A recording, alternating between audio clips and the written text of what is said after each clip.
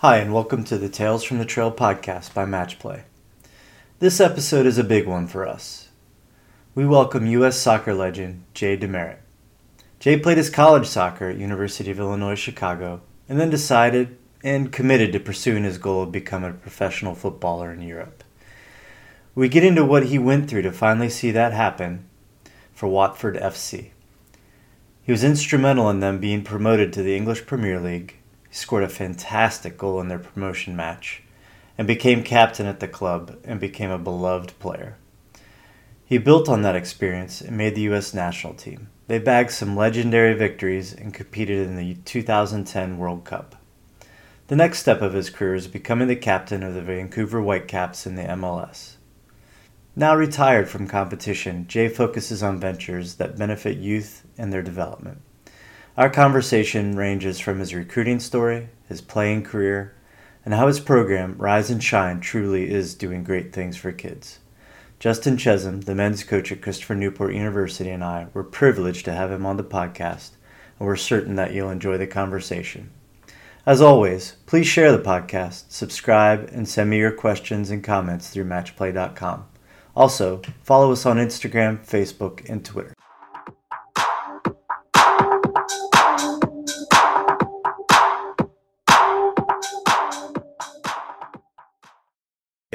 Hey Jay, I wore this shirt specifically for you. I got the green for Green Bay. You know, you grew up in Green Bay. I got the American flag. You represented our country, and then you played soccer in Chicago. And I'm unfortunately for you, maybe we're going to talk a little trash. I'm a diehard Bears fan, buddy. So I don't know if we're going to have a different conversation now or what. But not that we've been a threat to you for about 2 decades. Yeah, it's really playing field right now for us. Let's just lay our flags out on the ground right now. But think about my Chicago. And with that, it's been going on for 20 years now, ever since my UIC days. So all my buddies in Chicago are all Bears fans. So it's we've had 20 years of grace of beating you guys up. So again, you deserve a few years. If these are the years, we'll take it. But I don't know. I think Jordan Love might have a season. We'll see.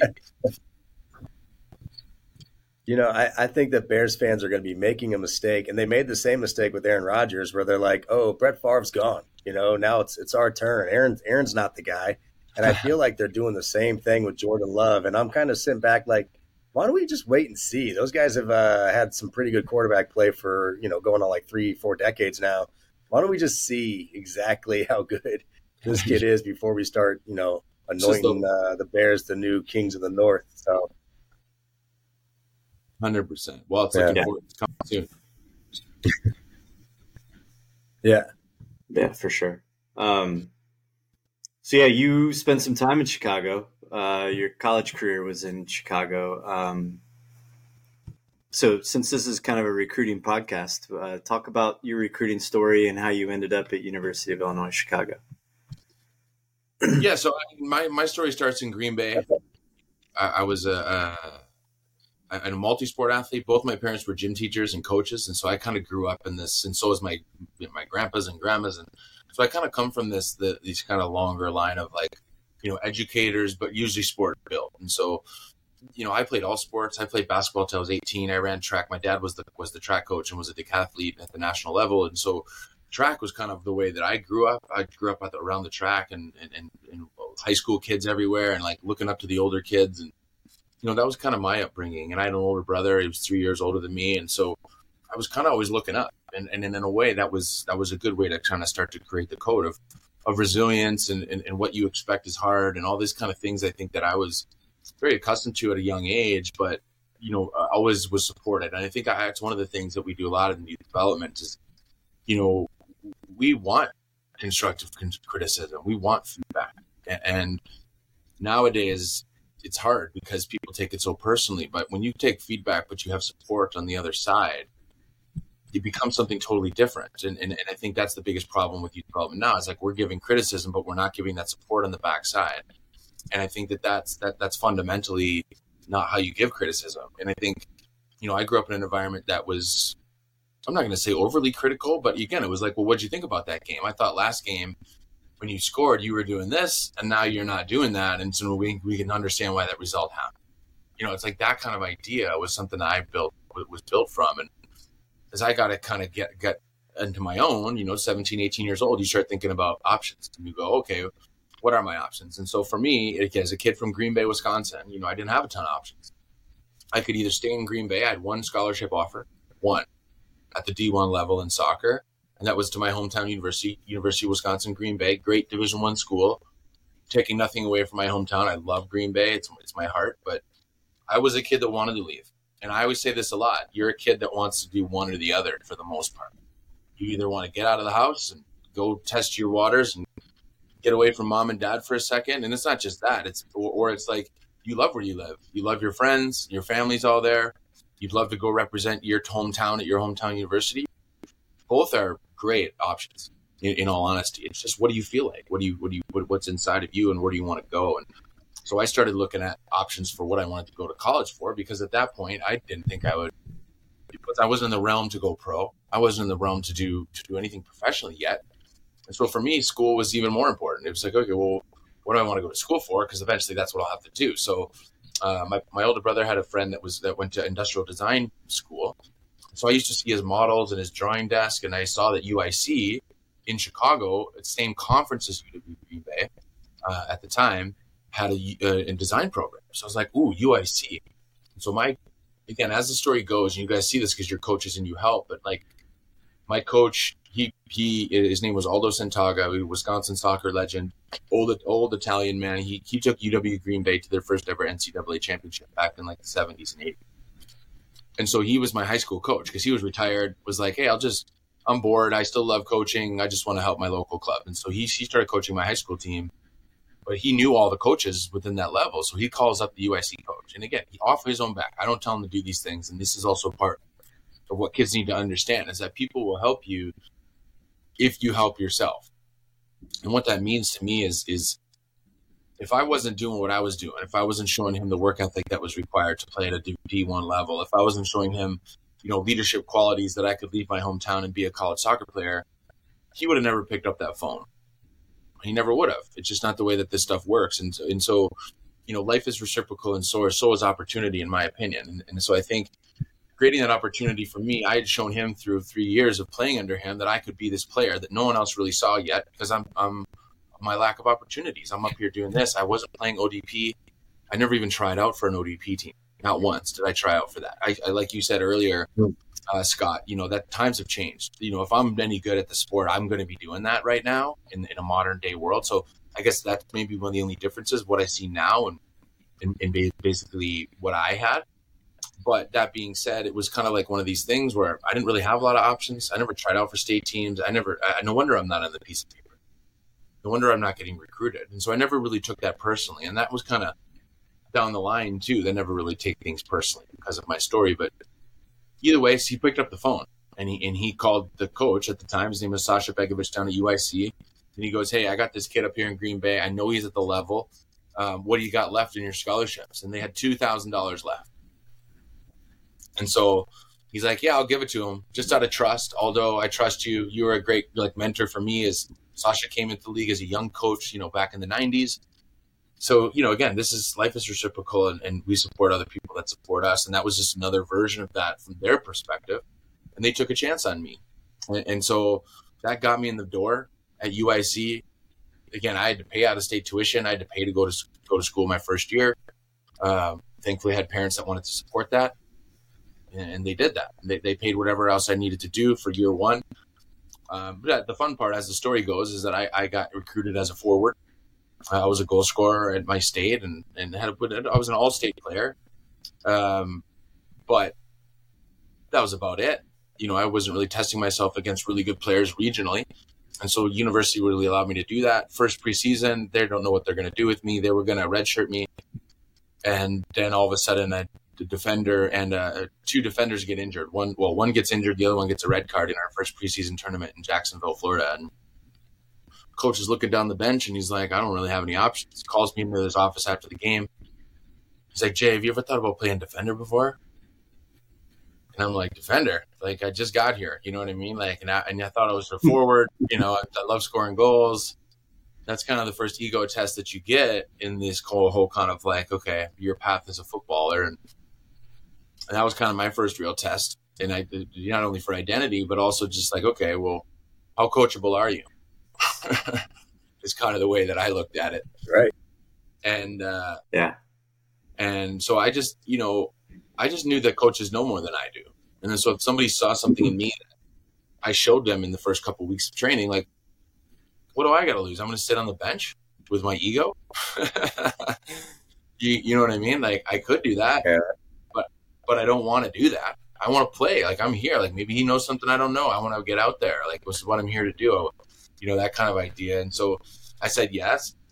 And I had some simple instructions. We were a marking back system at the time, so it wasn't as complicated as, say, a 4-4-2 formation was. But even that's not that complicated. Our game's not that complicated when you break it down. Like, it's like, okay, win the ball, give it back to somebody else. And so that's what I did defensively on a basketball court for 18 years of my life. And so I was like, okay, I'll just apply the same mentality to that. I'll follow this dude around. I'll shut him down. I'll get the ball, and then I'll give it to somebody else. Like, that was as simple as it went in my brain. And that really never got any more simple for the rest of my career until even marking Lionel Messi is the same concept. And so that, in all honesty, I played the rest of that tournament, and I learned that in 3 games I had been playing on a position for 18 years.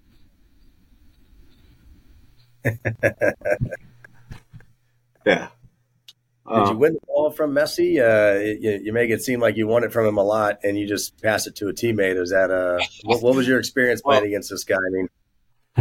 I always say, thankfully, yeah, I got it. I got him a couple times in my career. Thankfully, I got to play against him 3 times. I got to see the rise of him too. I got to play against him when he was still wearing number 19. I think it was back in 2007 at the Confederations Cup, the Copa America down in Venezuela, and he was just coming through. I think it was 18 or 19. So I got to play against him then, and then we had those back-to-back friendlies at Giant Stadium in New York in 2010, or 2009, 2011. And, he's just the most elusive player on the planet. Like, you can't, you try to shut him down from all angles because it's the only way you can stop him. And so you need more people than yourself. But he's just so elusive because he moves around so much. And so you can't, like, number 9 just stands on me as a center back, and I can play up against him, and I can figure him out. I can move him around. I can test him. I can see what he's going to do. I can see where he wants the ball. I can see where he wants to go with it. I can see where his first touch is. But with Messi, like, all of a sudden you find him and you just get there, and all of a sudden he's standing by the left back, and you're like, oh crap. Yeah. Now we got another guy. I got to figure him out. And so then he moves. Now he's at the right. Now he's back at the center mid spot. If I'm like at the top of the box, and you're like, oh crap, there he goes there. And now the center midfielder's like, okay, now I got to figure him out. And he just does this all the time. And then he's on the ball, then he's off it, and then he's passing around you, and then he's got it back. And you're like, by the end of it, you're just like, you just kind of give him a clap. Yeah. You're on the greatness. But you can attack him a couple times, and you learn that he is human. But he's a spectacle, and it's a privilege to be on the field with him and watch him do what he's been doing for 2 decades.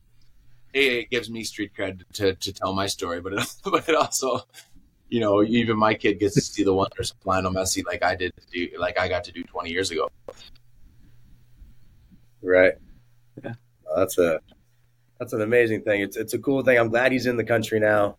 He's got a pink jersey. So, I run soccer camps too. I can't believe how many pink jerseys with Messi were already purchased and running around at camp. And he's just everybody's favorite. And I get it. I totally get it. And I got little kids too. They're already fans. It's a cool thing. It's a cool thing. It's a cool thing that you got to play against him. Hey, I want to start off with something specific. You were a multi-sport athlete. You played 3 sports. First, before I say anything, did you play all of that through high school? Did you go through your senior year still on the basketball team, still on the track team? I did, yeah. And I actually had a D3 scholarship to play basketball. So that was the only other scholarship offer I had, which I didn't take because they didn't have the school offering that I wanted. And UIC kind of fit the bill, and it had the school offering. That's really, from me and my perspective and my support system's perspective, that's kind of what we looked at. We looked at, where's your opportunity as a player? Where's your opportunity as a person? And together, if those things meet up, then that goes into the list of things that we're capable of. And UIC just kind of cleared that for them. Yeah. Well, and so you're talking about using both avenues as potential to get, a scholarship at a different school. So you were taking it as both avenues to get somewhere. I'll give you a story. So I actually had a kid in my office last night. I'm recruiting him. He's a goalkeeper, but he's also a field goal kicker. And he wants to explore both for the exact same reasons that you're talking about. He's not going to quit football to just focus on soccer, even though he prefers soccer. But he's also he's talking to a few Division I schools. And I'm looking at the kid. I'm like, yeah, man, what if someone throws a big scholarship at you to go play Division I football? And I bring this up because there's a family that was pretty close with this family. And their kid is, I think, 11. And he's a baseball player and a soccer player.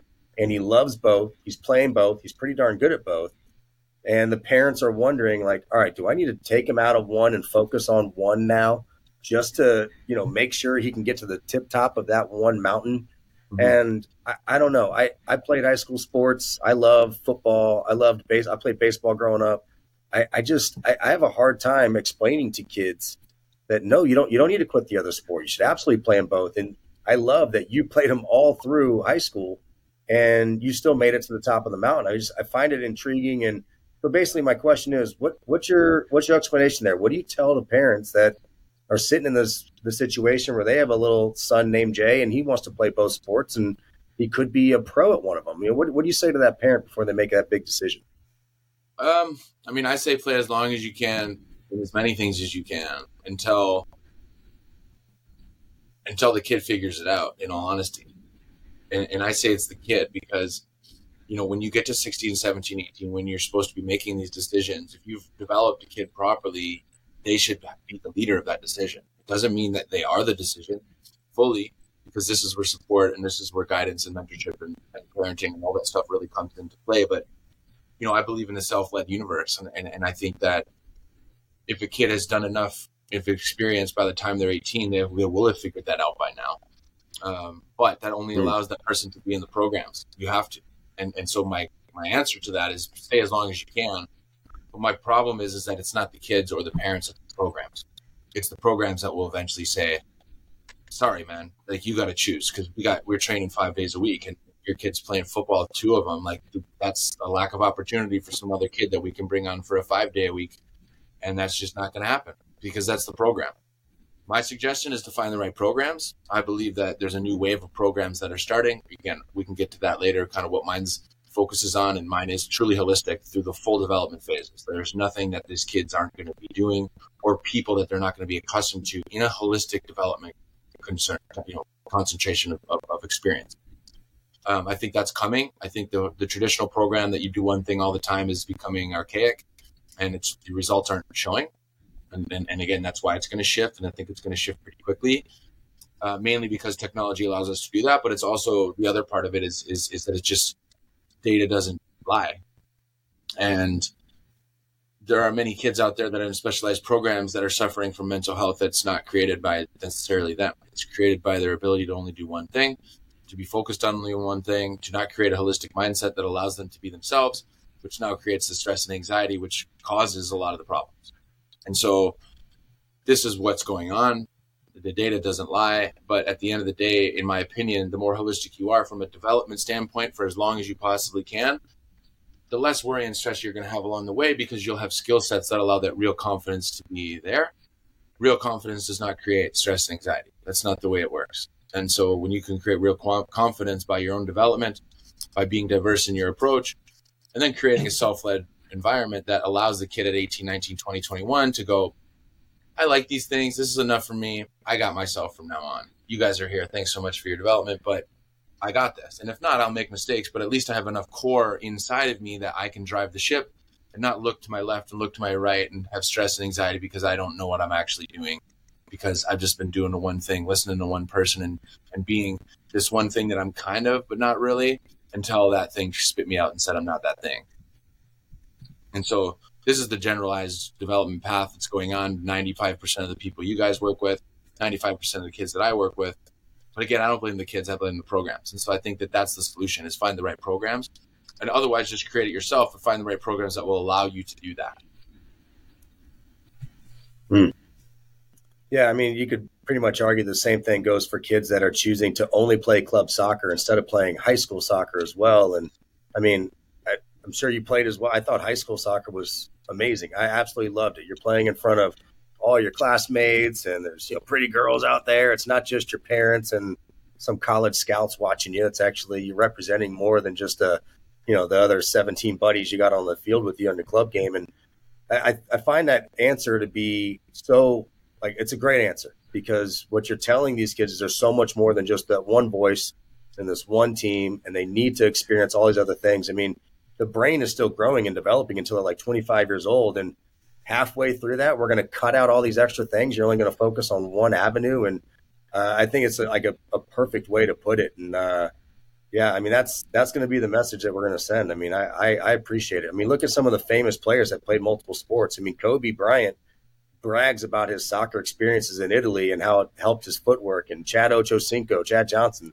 same stuff, playing soccer. And, of course, you got the famous people like Bo and Dion were the best athletes in the history of the world, and they played multiple sports forever. And, it's a shame. I'm glad you're saying that. It really helps us with that argument, because it breaks my heart when I see a kid like that. Even at your soccer training, like, you can warm up by playing basketball. You can have 2 pickleball courts at your thing and have pickleball tournaments. And even with it's also like a physiological, there's lots of different things, right? To even go back to your high school point, I don't look at high school soccer as developmental supercosm of how this kid's going to go play for Bayern Munich. That's not the point. The point for me in high school is sociological. It's about being social. It's about being kids next to the kids that you grow up with. It's about learning from each other and creating a community that's going to allow you to go away from it and then come back to it and like it. This is what social does for people. And high school sports to me are all about social development. It's not about the skill. You're that good, go play for a program. That's the way of this world now. Cool, do that. But they're very different things from what I'm talking about. I'm talking about development. And again, we don't talk about the kids enough, in my point. We're talking about programs. We're talking about the next program. Talk about the money that we're going to save based on that transaction. We're not talking about, what does that kid need and how they're going to develop holistically, so by the time they're 22, they can make their own decisions. They don't need us anymore. That's what we should be focusing on is right. Program. But we're not. We're not focusing on the kid and what they need, development from their holistic and worlds. But that's where I feel like is the biggest problem, and that's the biggest disconnect of what the difference between programs and players are. That we're not actually in the cross section. We're either one or the other. And we got to live in the cross section of what that is and how we actually practice within it. And then we find all the answers we ever going to need. But it doesn't actually work like that. And I don't think it's a big fix, but it definitely needs to be fixed. And so, I think that there's a lot of room for growth there. But again, when you go back to the development of the human, it has to be holistic. Because how the hell is that human ever going to be whatever they are?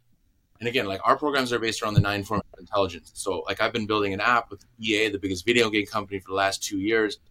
That's going to be like a masterclass for teens, but it's fun and it's gamified. And we use celebrities and brands to tell stories that are informational and fun.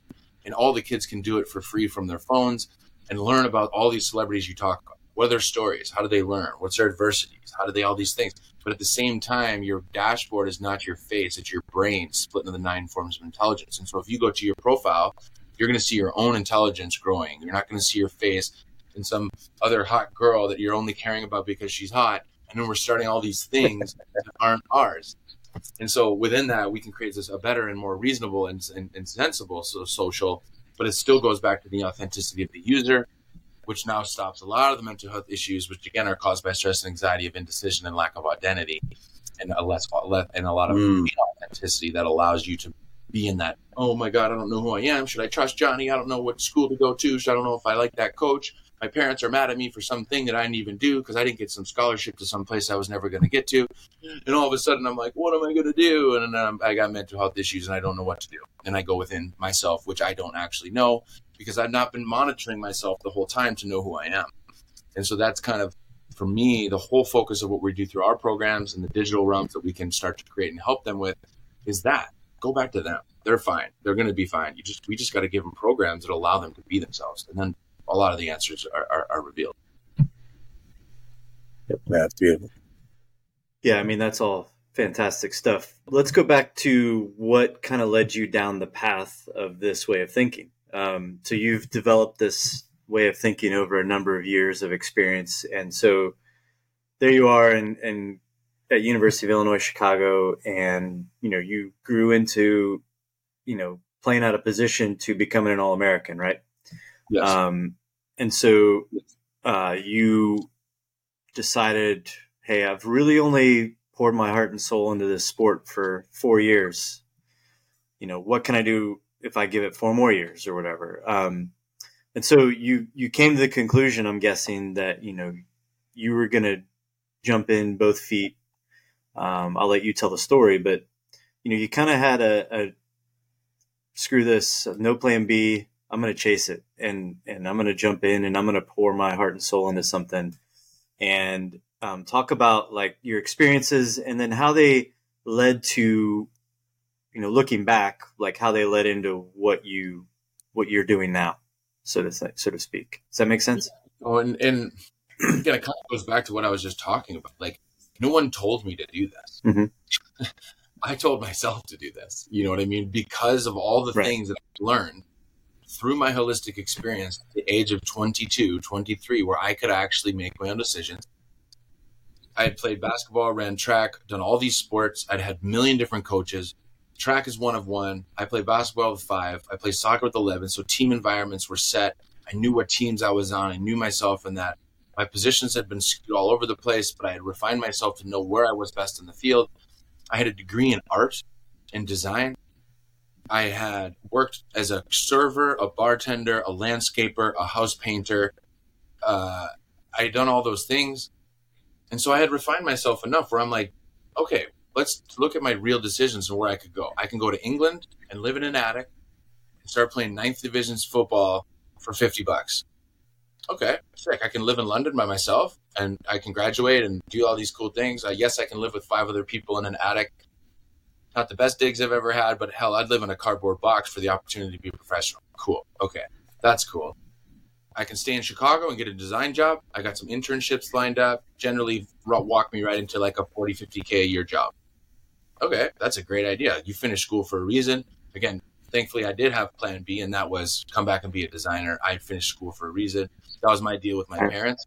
Before I go live in an attic, get your degree. You spent 4.5 years doing this, get that done. And I always talk about how the creative world and being a designer helped me so much look at my pathways and really understand creatively what I was as a product. I have a degree in product design. I actually gave a talk to the design community a couple years ago about how the product designer became the product. So when I landed on English shores, I was a product. I was a concept. I had this thing in my brain based on my experience as a design. I was this. I designed myself to be this. I'm a product, and that's a concept. Now I got to test myself in the big market. Now I actually become a product. Now I have customer reviews. Now I'm playing in front of 50,000 people. Now I have to do product ranking number 3. And so within that, I looked at that a lot. Because of design thinking, it allowed me to look at my pathway objectively and to not take any of it personally. I didn't take it personally when I didn't get drafted. I knew why I wasn't on the sheet. Why would I be on that sheet? There's guys that go to UCLA, Clemson, you name the 100 universities that are way ahead on a name on a sheet alone, let alone how many players get drafted, let alone the players that are from ODP programs that would be on the sheet way before me anyway, that are now still at those universities, that are now have good college careers and are on first and second and third team All-Americans like I was. And now, no wonder I'm not on that stupid sheet. You know what I mean? Like, I'm not sitting here taking that personally. I'm understanding my story because I've done enough research and feedback and experience that I actually know who I am and what I'm doing. You know what I mean? And so that's the real like bones of why my story was and is the way that it is because of those reasons. And so I make those decisions myself. I choose experience and the light at the end of the tunnel. The tunnel's longer, the tunnel's a lot harder, that's for sure. Going to England, the biggest soccer jungle in the world. From it again on a piece of paper, that looks stupid. That looks really dumb. How do you not make it in America? You don't even get drafted. You're not even an All-American first teamer, and you're going to England to stand in line with 5,000 other Africans, Norwegians, English, Scottish, Irish, Spanish, Portuguese, South American. You're going to go stand in that line? And I'm like, yeah. Yeah, I am. You had a full understanding. You had a full understanding of what you were undertaking. You didn't just say, this sounds like a good idea. And there was no whim about it. You were like, again, I'm trained in strategic. Yeah. I've trained in a 4-year program in product design. Like, I'm trained in strategy. I know the good parts. I'm creative in my approach. I got a bunch of different options. And I think I got to get myself in the door. And to your point earlier, yes, I am a 2 foot in. Either I'm doing it or I'm not. That's me. That's my commitment to who I am and to the things that I create in my life. I mean, I believe that's the only way to be. It's only fully, because it's going to be hard as hell anyway. And if I'm sitting here with one foot over here and the other one over there, like, good luck. You know what I mean? In a mindset perspective. But it's really hard to get to 2 feet because it's hard, and it really does. You got to rely on somebody else, and that's the hard part. That's why you better know who you are. Right. Or at least have an idea. Yeah, it's also, I mean, Jay, the timing of this decision was also critical. I mean, I talked to my guys. We're always lining them up with internships, getting them jobs, helping them do whatever it takes for them to, when they graduate, have master's degree or whatever it is they want to do lined up. But I've been trying to tell my guys, like, you're not married, you don't have kids, you don't owe much money if you owe any at all. Why not do what you did? I mean, think about your decision to go. Now, obviously, you played professionally. You had an awesome experience. But what was the worst case scenario for you? You were going to go over there and you were going to try to go pro, which is a cool thing. You're going to live in a different country. You're going to get some perspective on how the rest of the world operates a little bit here. And you're going to be around, you just named, how many continents did you play soccer with? I mean, worst case scenario, you were going to come home with more experience, more perspective, and more of an understanding of how life should be, and more of an understanding of how you are as a human being. And, so really, I love that you played at Watford. I love that you were on the national team, but in between all that, the being in the attic, the being on the road, the being around your guys, just living in different towns, what was that like? What did you take from that turned you into, that it had to mold you as well? And, in your 20s, that had to really mold you. Oh, 100%. And, I'm a big believer that experience creates resilience. And because when you experience things, adversity is guaranteed to happen, whatever that is. And again, adversity comes in a million forms, but it creates this resilience, and it creates character, because with that experience comes this whole character reveal. And, I think for me, thankfully I'd come from college. I knew what it was like to live on spaghetti and meatballs and mac and cheese and bread and loaves of bread. You know what I mean? Like, I know what that's like. So I didn't have to step into this crazy environment that I was unaware of. You know what I mean? So to your point earlier, I'm living in a foreign country, one of the biggest and most metropolitan, amazing cities in the world. One of the founding fathers of football. You know what I mean? Like, I remember going, and again, I say this all the time, it was my experience of understanding English culture for the first time, and football culture alone, that got me to stay. Like, I went to a Division III game, QPR, Queen's Park Rangers, down in central London, against Tranmere Rovers, which is like D3. Again, Loftus Road is like 20,000 people, but it's like old school, right on the sideline. Like, you can almost touch the dude taking a throw in, and these guys are on him. The wave of the crescendo of that 93 minutes is like, whoa, doesn't shut up. The waves, whether what good, bad happens, the wave of the stadium is just live. And I'd never seen anything like that before, ever, even at the D3 level, let alone like walking out at Liverpool or like, Old Trafford. Like, that's a whole nother bag. We'll get to that later. But like, just seeing that as a fan and understanding what that culture was from a base level and a foundational level, I was like, holy shit, like, I got to stay here. This is something I need to do. I just experienced this as a fan. That's enough for me. I'm staying here. This is it. And so then I started to, my mindset started to shift. How do I stay here? How do I make it here? From there, it starts about your performances. If you're playing in the 12th division, 9th division, and you're not starting for your team, you should probably start there. You know what I mean? And then if you're not playing and contributing, and having people, again, my story kept going, okay, well, now I'm playing. By the end of that first season, I'm starting, and I have 2 third division tryouts. I don't make either of those for a couple different reasons. One, I went on the 87th minute. Who's going to make a team when you play 2.5 minutes? Like, good luck. I didn't take that personally. Again, with my mindset, it wasn't like, oh man, I have my chance. Oh, I get to call my mom and say I'm coming home. Like, I just hopped 6 divisions in a season. as an American that wasn't even getting a shot in the beginning. I've shut that up now. I got scouts who know my name, and I got 2 third division tryouts. I don't care if I didn't make either of those. I just topped 6 divisions and made this progress in a culture that is so cutthroat.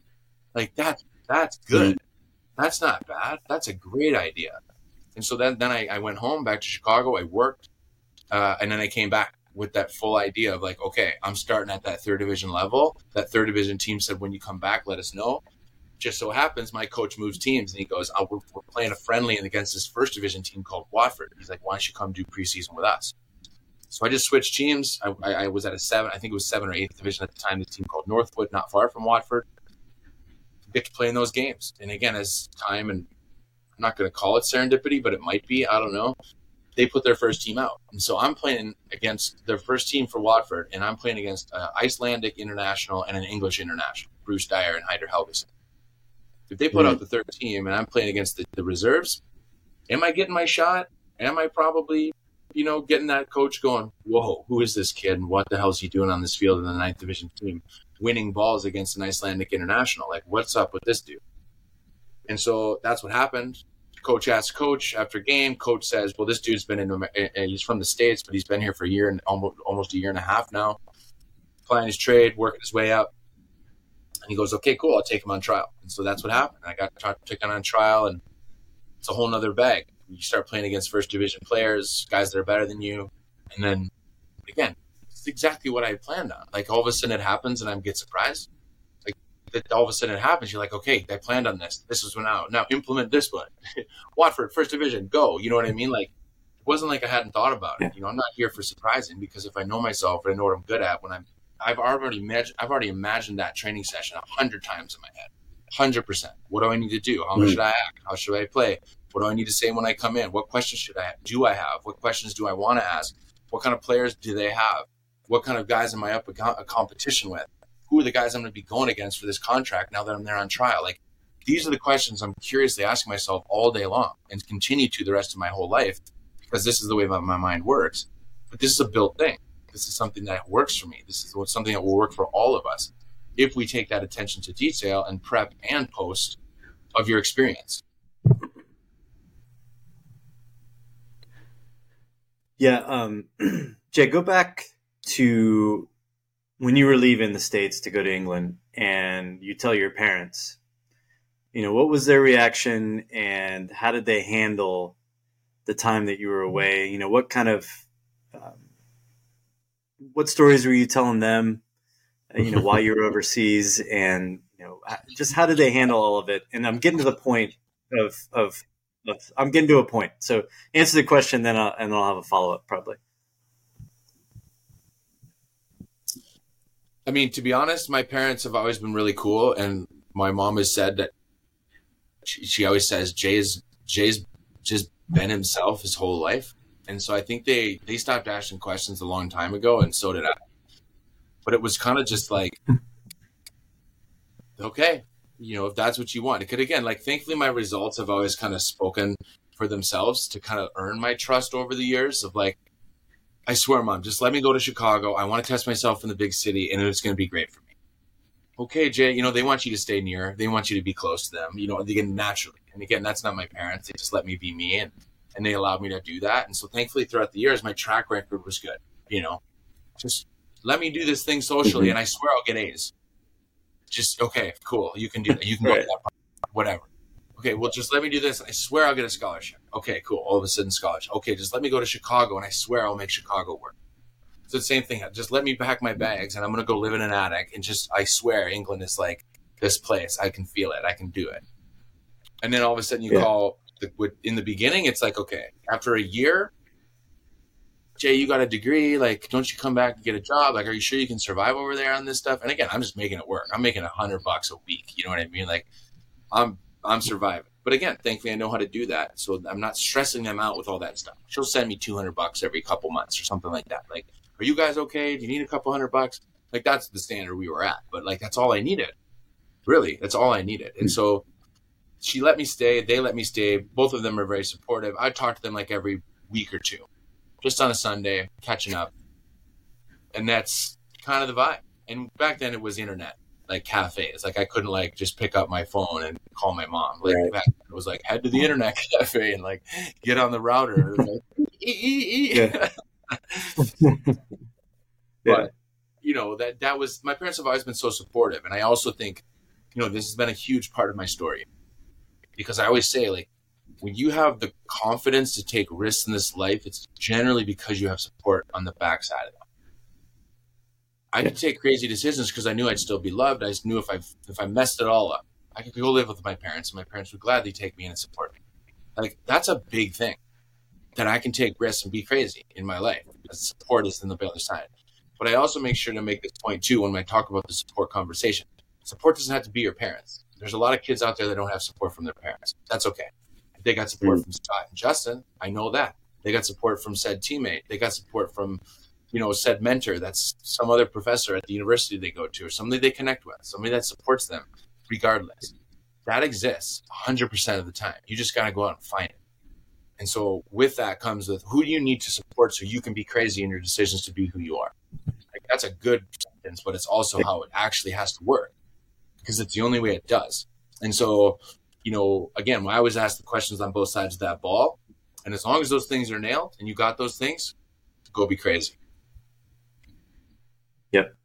Yeah. And, we're all parents on here, and, it's easy to kind of parent from a place of fear and not want your kids to screw up. And I mean, it's amazing that your parents just said, and all credit to you too. Like, you proved to them over and over again that they didn't need to be afraid. Like, you were gonna figure it out one way or the other and be fine. And so it's amazing to think that. It makes me wonder, like, what would I do if I were in their shoes and you were going to go live in an attic and share bathwater? I don't know. I mean, I'm gonna give my son your number if he has to do that. So, and I'm calling your parent. Yeah, you graduate the lead. So, captain, you see a lot of different crazy things like that. That's for sure. But some people are built for it. But again, these are the ones you got to find. Yeah. Right. So let's keep plugging along with your story. So you get your trial through playing with that team and with Watford, right? Yes. I just want to make sure I have the order of events right. So you end up. So talk about, like, you're asked to come do the trial, and you end up playing way more than you thought you were going to, right? Kind of maybe walk through that story real quick. Trial was kind of, again, we get in this baptism of fire, and we kind of get to the end when it's like, okay, so generally in any European trial or any trial basis at all as a young pro, you'll get about 2 weeks. So most clubs, even now in North America, will have a reserve team. So these are second team players, guys that are young, guys that are injured. These are the reserves that don't really play, because then you have the first team, which is generally your 18. These are guys you rotate throughout the 18 starting lineup guys, and you're starting and you're sub 5 generally. These are guys that will train together. And so the first you come in, you train with the reserves. And so if you play well with the reserves, then you get up to the first team, you get called up almost. And so it's a generalized, standard of play for most professional teams. But so I got my week and a half with the reserves, and then Ray Lewington, the coach at the time, calls me in his office. He's like, "I hear you've been doing great with the reserves." He's like, "We got one more high-profile friendly. It's against a team called Real Zaragoza. They're from Spain. Come to the stadium. You haven't been there yet. Why don't you come? We'll get you involved." So I'm thinking, I'll get to warm up with the team or like sit on the bench and like, "Yo, welcome to pro football." And I walked into the locker room with my wind-up camera, and I was in the whiteboard, just like the one behind you, Justin. And it said DeMerit in the starting lineup with 10 other guys I hadn't even trained with from the first team, let alone, played with in front of 25,000 people against a La Liga team when you've been playing in a park for $60 for the last year and a half. And it's like, there you go. There's the Inferno. Check that out. Yeah. And, this is I always talk about, like, there are moments in life where you either freak out and you sink, or you grab the balloon and you go. And that's, for me, as a mentality more than anything. The mentality to grab one is really the way it generally works. And so I originally went left, and I went Inferno. I'm like, swearing that are probably things I can't say on match play. But I went to the bathroom stall. I have my head in my hands, and I immediately go to blame. I immediately go to, why didn't he tell me? I'm not ready. Who are these guys I got to train with or play with? Like, how could somebody do this to me? Like, that's fundamentally backwards, because I had to. This is what I've been sitting in an attic for a year and a half. Like, and so I very quickly, again, thankfully, mentality for me was something that I concentrated on and spent a lot of time being able to get out of these situations mentally. And so I said, no, like, shut up, dude. Like, what are you talking about? Like, this is exactly why you've been sleeping on floors for a year. This is why you've been spending $60 on spaghetti and beans and toast, because you've been waiting for this opportunity, and now you're going to be scared of it because some dude didn't tell you. Like, come on, man. Like, this is what it is. Stop being a wimp. And so that's kind of the idea. I got myself out of that with a good period of self-talk, walked out of that stall with a focus of, who's the guy I'm playing next to? I'm going to go talk to him right now. I'm going to introduce myself to him and say, okay, just so you know, this is my first time. I need your help. I need you to help me kind of walk my way around. If there's anything you need me to know as we warm up, please let me know. I want to keep it simple. And thankfully, I also know how to keep it simple. And that was always from the moment, I said earlier, whether you're playing Messi or you're playing this time, I knew what I was good at. I knew what I could do out there. And I did it my whole career, and not much changed. And that was be competitive, win everything, get the ball, give it to somebody that's better than you. It's very simple. And that was it. Yeah. And so I walked out there with confidence to do that, because all the results that I had in the previous games to get to the point where I'm even in that situation, that's what I did. That's what I do. And so, again, I'm not playing the 40-yard switch. I'm not stepping over and playing to the left back, getting it back, trying to dot balls into the forward. That's for the guys that are good. I'm not doing that. I'm out here to compete. I'm out here to be a menace. I'm out here to be a competitor. I'm out here to make sure that I shut that dude down, whether he's a number 9 or number 10 or a number 8. I don't care. Like, I'm gonna make his day 93 minutes of relentless work. If he's good enough, cool. But other than that, that's what I'm doing. And so that's what I did. And again, the funny story goes, there's a guy in Wisconsin up in the box who owns this box for this company called Incinerator. They were a sponsor of the club. He calls up the club. He's like, I see this guy from Wisconsin. I'm sponsoring his jersey. What do I need to do? And they're like, he's a stylist. He's not even signed yet. But they're like, dude, we're getting sponsorship calls from people already about this kid. Like, what is this? What's going on with this kid? And so then Ray Lewington calls me into his office after the game. He was a coach. He's like laughing. And I'm like, what? He's like, what do you think? And I'm like, I think you're an asshole. You might have to blurt that out. But that was kind of my concept. He's just kind of, and we shared a laugh together. And he's like, listen, Jay, he's like, at this level, we got to take chances. He's like, we got hundreds of people to take chances on. He's like, but we got to throw people in the deep end and see if they can swim. He's like, that was our test for you. And he's like, you more than happily did that. He's like, do you have an agent? I lied and I said I did, but I knew enough people there that knew agents, and so that's kind of how it started. And so they offered me a 1-year deal for £25,000, and that was heaven to me, and that got me going.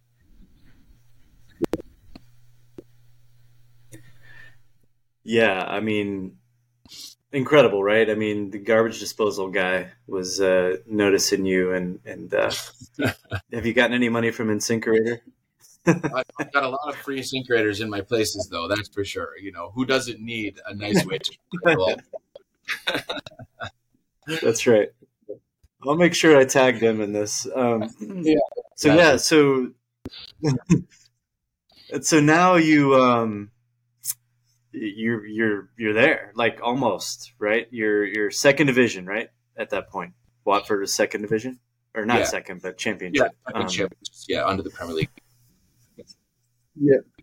So you sign a year-long contract, and you know what are you telling yourself? You're still, you know, are you kind of going back and forth from that, like, how the hell am I going to do this compared with, like, are you back and forth with your good self-talk and holy crap self-talk? You know, when did it kind of turn over that you really, really belonged?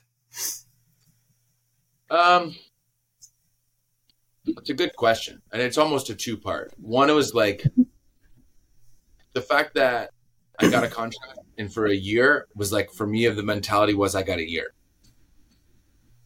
That eases the pressure a little bit because I'm not on a trial for a week. You know what I mean? I got a year. That's good.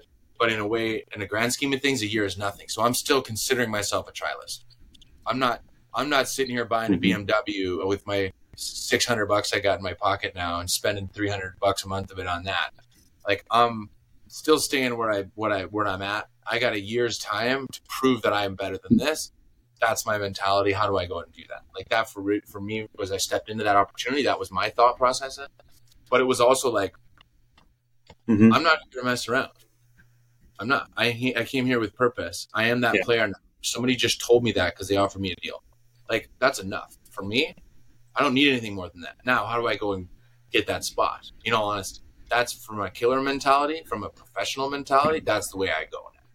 I'm not here I'm not here for popcorn. You know what I mean? I'm here to do this. What I move away from my family and my friends all by myself to sleep in an attic and share bathwater for.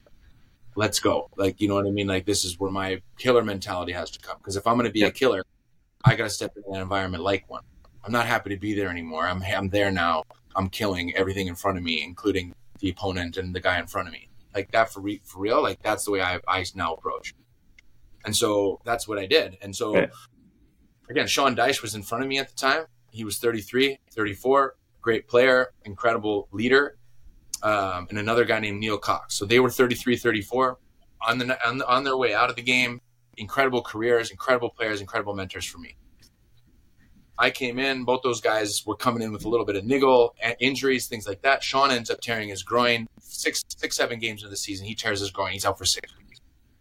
As a young player, that's what you need to do. You need to wait for your opportunities and learn from the people in front of you. So that's what I was doing. I was learning from these great pros in front of me. Thankfully, they were taking me into their wing because they knew they had to. But it was also like, okay, this dude actually does need help. And so in that 6 games, you know, I come in with that mentality and go, no, I'm going to be a great pillar to the side of this person. I got young energy. I'm hungry. I'm going to win everything and I can help this dude. He's going to learn me how to communicate. So Neil Cox helped me do that. Turns out I played those 6 games. We go on a little bit of run. Sean Dyche comes back. Turns out we got to get a lot of people off the contracts because we're still coming down from the Premier League the year before. Sean's on bigger money. All of a sudden, I play 30 games. Sean Dyche leaves at Christmas. I play 30 games my first season, culminating at walking out at Anfield at a cup semifinal in front of 45,000 people in one of the biggest stadiums in the world and best stadiums in the world. And 20 games ago, I was sleeping in an attic, sharing bathwater. You know what I mean? But again, the transition of that for me was, on paper, it looks hard as hell. But for me, from a mentality and an ability standpoint, that's what I've been waiting for my whole life. And so I didn't think of it as something. It was like, finally, I'm here. This is what I'm here for. And so, and again, that result turned into a new contract. So they signed me up at the end of that year for a 3-year deal. So now all of a sudden I got it. I'm here. I got 3 years now, and I can actually create my own revenue, and I have my own money now, and that's great. But again, I'm here to make moves. You know what I mean? I'm here to be the player that I know I can be. And then that goes back to my shift of, okay, now what can I work on? What do I need to do? How do I stay in the starting lineup, stay consistent? How do I get better? And then again, that's what we did. And so A.D. Boothroyd came in the next year as a new manager. He was the youngest manager in all professional leagues at 34. And he really got me on a whole nother stratosphere of like what I'm capable of, putting me out in those environments. And that's the year 2 is when we got promoted.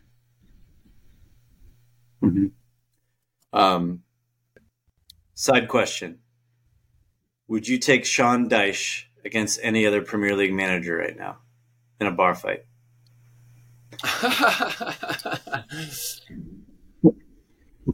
Yeah, probably close. Our bottles and things is there anything that we can use or anything like that? Straight back. I don't know. Sean Dyche, he's an intense dude, it looks like. When he taught me how to do the projectile farmer blow too. When Sean Dyche played, he was the king at the projectile farmer blow. He could just press this thing and the thing would all the way across the field. He taught me that one. I developed that later in my career. I don't know. As an old person, you end up getting more snot. I don't know why, but like doing that always made me think. He taught me a lot about the game, but that was one of the things too. Yeah. Yeah. I mean, talk about like learning how to be a true professional from those guys. And, you know, I think this can be used by anybody at any level, at any age. How do you develop as a professional once you saw, you know, true professionals like Sean Dyche, for crying out loud?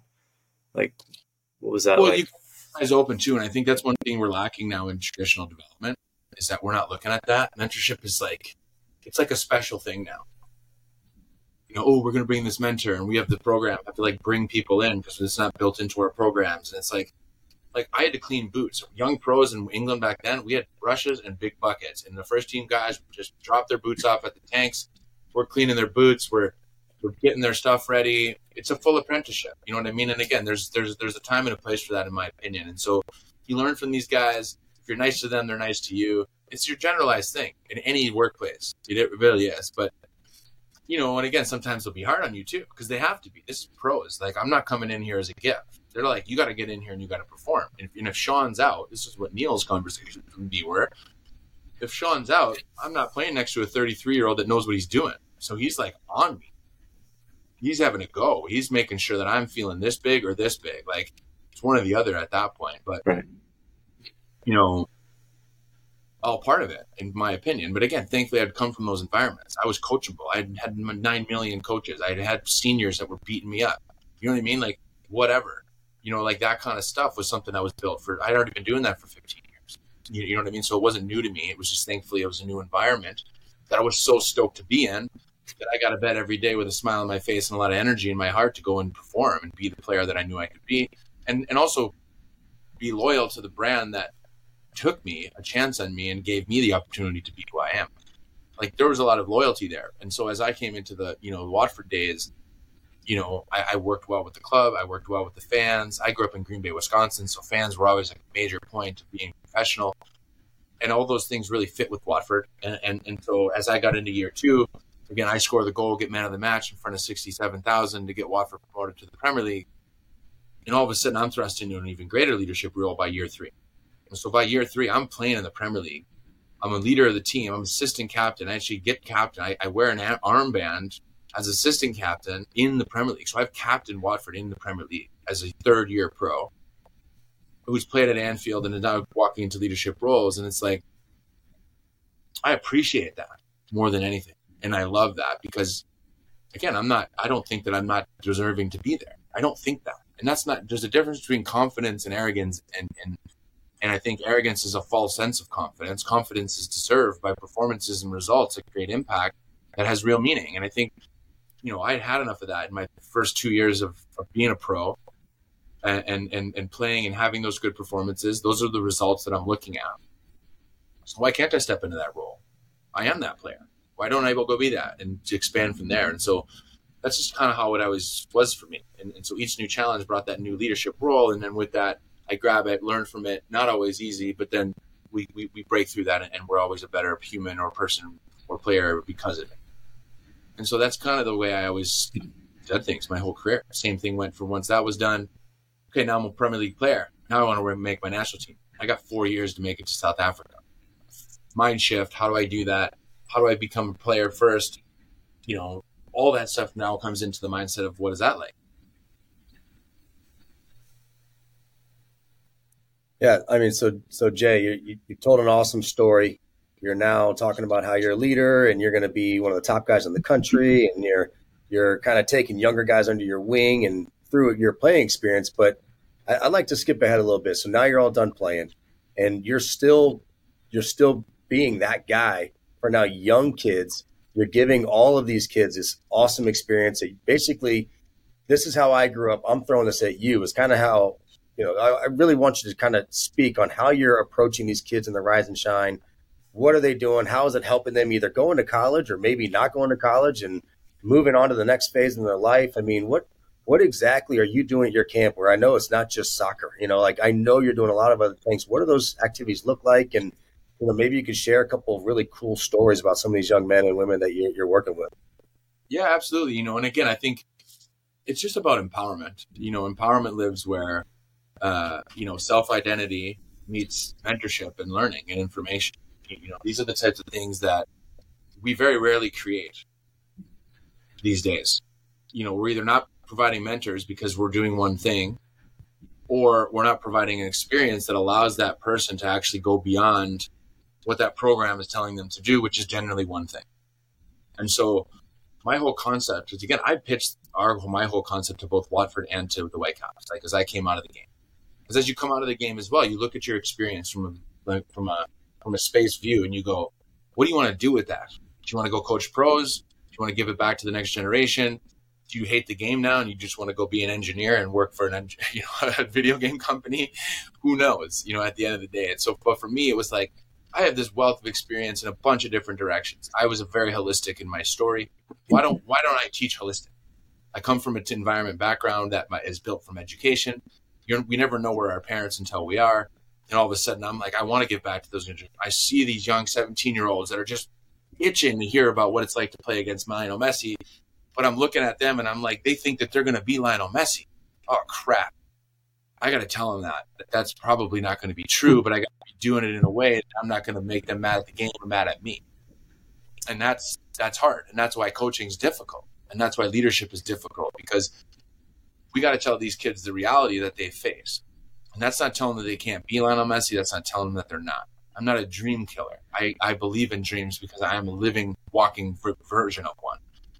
But I also know what it takes to get there, and how rare it is to actually get there. And so we need to make sure we teach that too, because with that now becomes the support of safety where we need to live to have confidence in this life. If I don't feel safe, I'm done. And I'm back over here and I'm second guessing myself and I have stress and anxiety and I don't have support and I feel alone in this life. And so, when I came out of the game, I'm like, I want to stop that. I want to use my experience to inspire. And then I want to create a system that supports on the other side. And so I'm the vehicle in between. I'm inspiration and support. So I'm both. I can do both. I like doing both. That's my purpose. But again, that's been unearthed by 43 years of experience of really getting to the bones of what's going on in my life and in my world. And that's just a constant refining of character, of experience, both good, bad, ugly, doesn't matter. And I've done all of it. I've as many ugly experiences as good, really. But all of them are great because it refines to where you are right now and to the happiness that I have. And so within that, that's what I want to think. If you create a program, are you tapping into those things? Are you taking the kids or the users? And again, they don't have to be kids. If you're a leader in a business, it's the same. You own a law firm, look at your employees. Some will be 22, some will be 52. All of them have their own unique experience into this team. But now how as a leader in a program, tap into all those things, but yet make all those people feel like they're part of something special and something that's going to grow with them. And then we can all win in the end to do whatever. That's the way that I look at programs, especially from youth development. How can I get each of these kids to win? How do I create support systems that are relatable to each of those kids? If I'm just Jay and I walk in and I go and I got 20 kids in my camp, I only do 20, 30 kids. I don't like being more than that because they don't know my name. I'm just defeating the whole purpose. That's just me trying to make money. I'm not trying to do that. I don't develop kids to make money. I do it to because that's my purpose and I do it because I want to. But the idea is if I'm not relating to them, some of them might not relate to me because they probably don't. They're not from where I'm from. They haven't done what I've done. Their parents aren't like mine. They don't have a brother. Why would they relate to me outside of they like Lionel Messi and what it's like to play against him? But if all of a sudden I bring in a chef from a famous restaurant down the street, and I bring in the head of nursing for the hospital downtown, and then I bring in a coach that coaches the NHL hockey players to fitness, that player might relate to that chef. That player might relate to the woman trainer that's been on her own most of her life and dealing with dudes and doesn't want to, and step in front of that and all this stuff. Okay, cool. Now that little girl in that stands is oh, that's the one. I want to be like her. And so then that starts this whole concept of why we use mentorship and experience as our greatest teachers because that creates the relation for people to get out of their comfort zones and do things that is inside of them, because only then are they going to go and be who they are if they actually so choose to do that. But we need to help, because only those experiences are going to go one way or the other. But it's up to us to give them a pathway of understanding that allows them to feel safe along the way, so they keep taking risks. Then at the same time, they're getting refined and refined and refined and refined and refined. So by the time they're 22, they're like, damn, this life is amazing.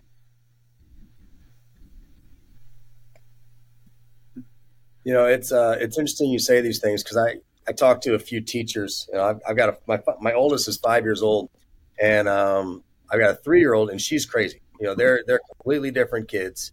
And I think my son's going to be an awesome student. I think he can sit down, do the work. He's going to be pretty good at math, I'm guessing. You know, I was decent at that, but I couldn't read to save my life. But my wife is a really bright woman, so I have a feeling that he's going to be pretty good. I think my daughter needs a completely different environment. I think she's just as smart, just a completely different kid. And it's interesting how we do in this country. We raise kids we're going to judge them off of how they do sitting down at a desk, being quiet, listening to one teacher, and, you know, going through, like, how did they do on their SATs? How did they do on their math tests? You know, like, not everybody learns that way. And I had a teacher tell me that some of the best kids they had were terrible, terrible students in the classroom. But as soon as they left the classroom, went on a field trip, did something outdoors, you know, whatever it was, where the environment was outside the classroom, some of those worst kids ended up being not only the best behaved kids, but they were the complete leader of the program. And they were helping other kids, and they were just a whole different human being. And you're like, all this kid needed was to get out of the classroom. And he's also a very bright kid that just needs a different environment. And it sounds like that's what you're providing at Rise and Shine. It sounds like that's, you know, you got a camp going on. I mean, are you seeing that with these kids? You're like, man, just get that kid out of there. He's going to be just fine in this other environment. Yeah, and we mix the curriculums too. And to your point, like, again, like, just as part of our curriculum. Okay, so we start with the mind. So I work with my partner. Her name is Danny Wilson. She's an incredible DJ. She plays the biggest music festivals in the world, but she's also has her master's in sports psychology and is a mental performance coach at the national level. So we run our programs together. She's a great friend of mine. And so we start our days with mindset mornings. And so mindset mornings, we start our mornings with the mind. So all of our programs, we start with a mental performance exercise for an hour in the morning. That's a meditation. That's a storytelling vehicles. It's mindset exercises. It's self-talk. It's creating growth mindset over fixed mindset. Each lesson is different, but it starts here. Because to your point, and this is kind of what the programs are built off earlier, is like, we build off the mind. We don't build off the skill. In your traditional programming now at 9, 10, 11, 12, your kid, my kid, are going to start to show skills based on things we put them in. Bike camp, basketball camp, art camp, music camp, whatever it is. All of a sudden that teacher, that professor is going to be like, hey, Justin, your daughter is showing exemplary signs at math and at art. I have a friend that's just started this art academy down the road. It's $1,500 a year. But we know we have channels to the Clemson Art School, the local program here for Emily Carr, and we have this thing here. Why don't you come into this program? And then all of a sudden that siloed skill approach is already there and we don't even know it. It's just what happened. Right. And so all of a sudden daughter's doing art, 15 years old, and she's great at art, and art's cool. Art is amazing. But guess what happened to social? Guess what happened to soft skills? Guess what happened to durable skills? Guess what happened to work ethic outside of your own skill? And guess what happened to the last point? And just to sum it up, what happened to the mindset that comes along with all of the failures that are about to happen because the holistic environment that she sees isn't actually hers? That's the problem. But we don't talk about it until we get to that. And then now we call that mental health. And that's not actually true. It's just because the art program did one thing and focused on a skill set instead of a mindset before they start everything. Because if you have a mindset, you can create any skill set. If you have a skill set, you can very rarely sometimes create a mindset because of that. It's going to create failures before the mindset exists. And so that's fundamentally backwards in our programs. We teach mind first, then we teach skill set, so that we have 3 programs. We have DJ camps, soccer camps, and leadership camps. All have different kids that come, all just mainly specialized in whatever it is that they're there. So we do 2 sessions a day in the specialization of why they're there. Soccer being an example. We'll do 2 sessions a day, 1 session on field, 1 session like short skills, teams, soccer, tennis, things like that, fun games, whatever. And then we have the afternoon session, which is based on the mentor of the day. So we have lunch. Lunch is usually based on nutrition, some kind of chef telling us about something new thing or some kind of food that is good for anti-inflammatory. So we get education built into the meals. And then from there, we go into the mentor of the day. So mentors of the day, I just go into my great friend list and I go, hey, actor, can you come up from 2 to 4 today and talk about acting? And we'll do a little acting lesson with the kids. Sure, of course. I got 2 hours of my time for kids. They come up, we do an acting lesson. They put their famous show on TV and are like, whoa, this is this person? Cool. I'm a teenager. I have a blue check mark. Cool. I want that. Cool. Let's listen to acting. Now, all of a sudden, you have teenagers caring about acting because the person in front of them is famous. And you're like, oh, now I want to be an actor. And so by the end of that week, we do 3 to 4 day programs. By the end of that 3 or 4 days, you've met a chef, an actor, a fire chief, a soccer player, a DJ, and a psychologist. And you realize that all of us are the same from a mindset and experience perspective, because to get to high performance, you have to do a lot of things. You got to create adversity. You have to go through. You have to be told no. You have to believe in yourself when no one else does. There's all these things. And the head chef says the same thing that the fire chief says, which says the same thing as the captain of the soccer team says, because that's actually high performance. We teach high performance. We don't teach the skill. Skills comes later, and we can help you with the skill, but that's not the process, right? So within that, you get this amalgamation of all this experience. And then in the end, after 4 days, these kids are like, whoa, I can do anything I want. And parents are emailing us going, my kid won't even talk to us at dinner. And we picked him up, and for 2.5 hours on the drive home, he didn't shut up. Like, well, I don't know what the hell you just did to my kid. Thank you. And again, I can tell awesome. You the debt that I'm in from my programs, but that's not the point. The point is I get emails like that. And for me, that's the key to youth development. I don't care about that. I care about the email that says my kid's doing something that's his and he loves it. Then we're doing our job. I love that. Yeah, that's fantastic. You talk about these things, and it's in Cheese. You've brought it up in previous podcasts, and we had a guy that used to play for Cheese who is now he just got his PhD in sports psychology. And he talks about identity foreclosure and how kids really they put their whole identity into their skill. So basically, if they're an athlete, then, I'm a soccer player, and it's awesome to hear you talk about teaching high performance, because that's really what your self-identity is, right? You consider yourself a high performer, and that's why you were able to do the things you did. And I think that, you were talking about standing there for that giant match where you scored the winning goal to go into the Premier League, and you're standing there, and most people, with your experience level and all that, would have a lot of people would have shrunk in that moment, right? And you just said to yourself, I deserve to be here. It was just the moment isn't bigger than me. I deserve to be here. Maybe talk a little bit about what was going on in your head in that moment. And, it sounds like it directly translates into what you're teaching kids now. Yeah. And, I was privileged enough to be asked to do a TED Talk a couple years ago. And it was based on that whole subject. And it's called, Are You Ready for Your Sunny Day? And so the cool thing about speaking at TED is actually, again, they help choose you, and then you have to stand in front of them and talk about your life. And then they help you figure out this core message of one thing, because their whole idea at TED is one big idea to change the world. And so that's why it's 18 minutes. You don't have an hour and a half to talk about your life. It's what's your one big idea, and how are we going to use that collectively to change the world and create a new concept.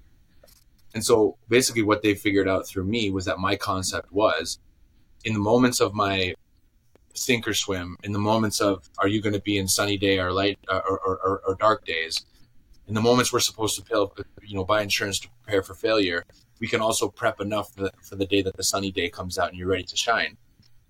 And so those came down to 3 or 4 moments within a 15-year career. But because I was in those moments, I was able to succeed all of those moments, all four of them, from going to university, changing positions, standing in that light, and actually being that. Okay, that's first one. I didn't have to do that. I didn't have to choose the sunny side of changing positions and your whole identity and testing your ego to be something that you're not at the time. But I chose yes, and I chose to stand in that light, and that gave me my next sunny day. Same thing happens now. You're pro. You get this opportunity to play for a team. You sit in an attic for a year and a half, and all of a sudden you get thrust in this environment where your name's on a whiteboard that you're not ready for.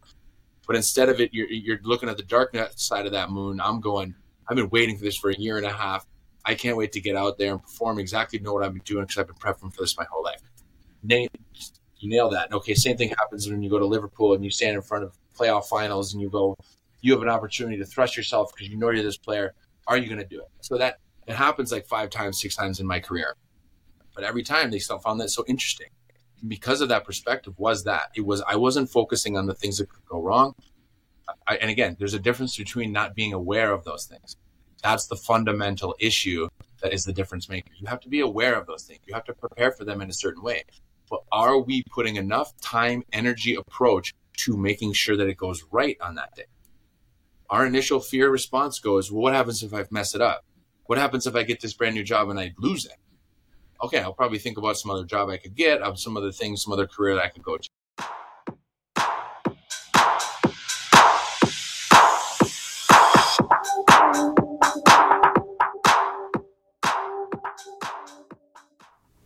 That's it for this episode of Tales from the Trail.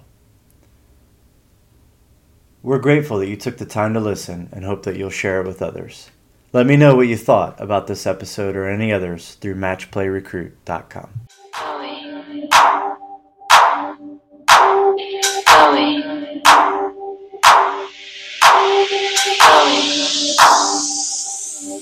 Underground.